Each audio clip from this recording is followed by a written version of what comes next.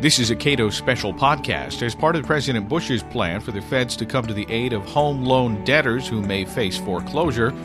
Treasury Secretary Hank Paulson says those lawsuits from investors shouldn't delay the Bush plan. William Poole, president of the Federal Reserve Bank of St. Louis, addressed those concerns at a Cato Policy Forum last week.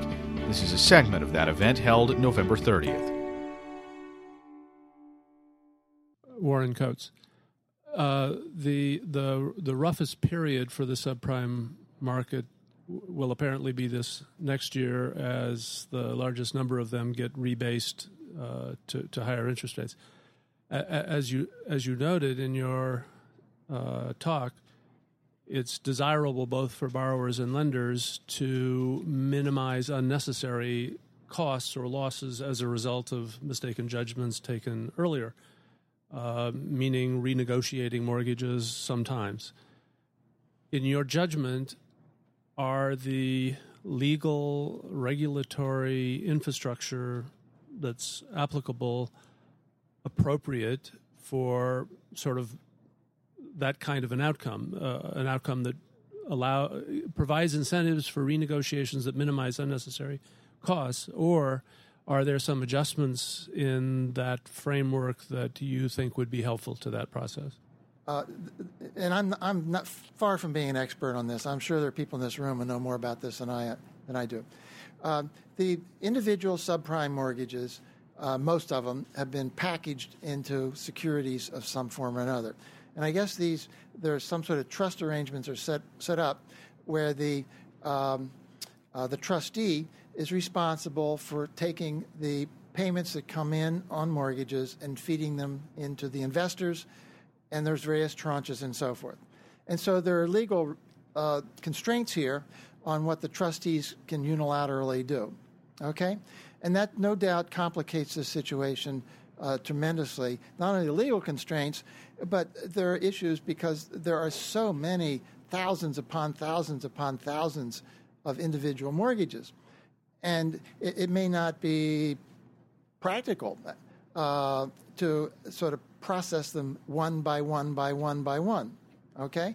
So that's sort of the problem that you're faced with in dealing with this. Okay, so you've got some mortgages where it would make sense for the borrower and the lender to renegotiate, be in the interest of both parties.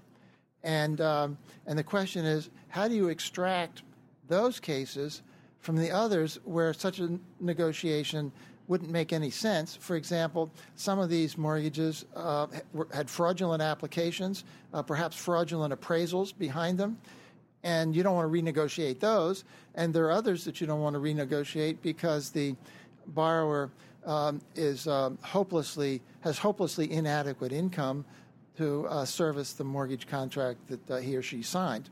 So those had no possibility of a constructive workout.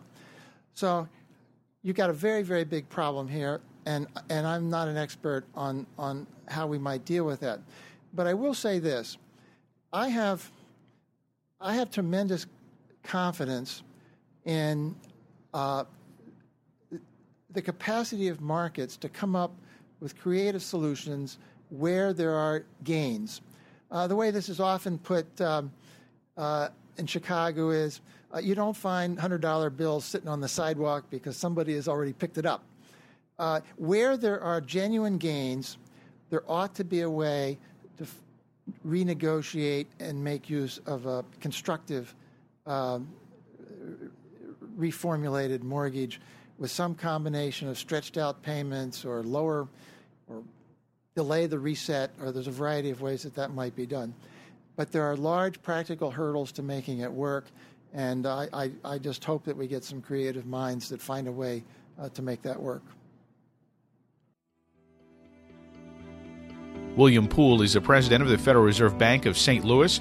He spoke at a Cato Policy Forum November 30th. This is a Cato special podcast. More podcasts and other multimedia products are available at our website, cato.org.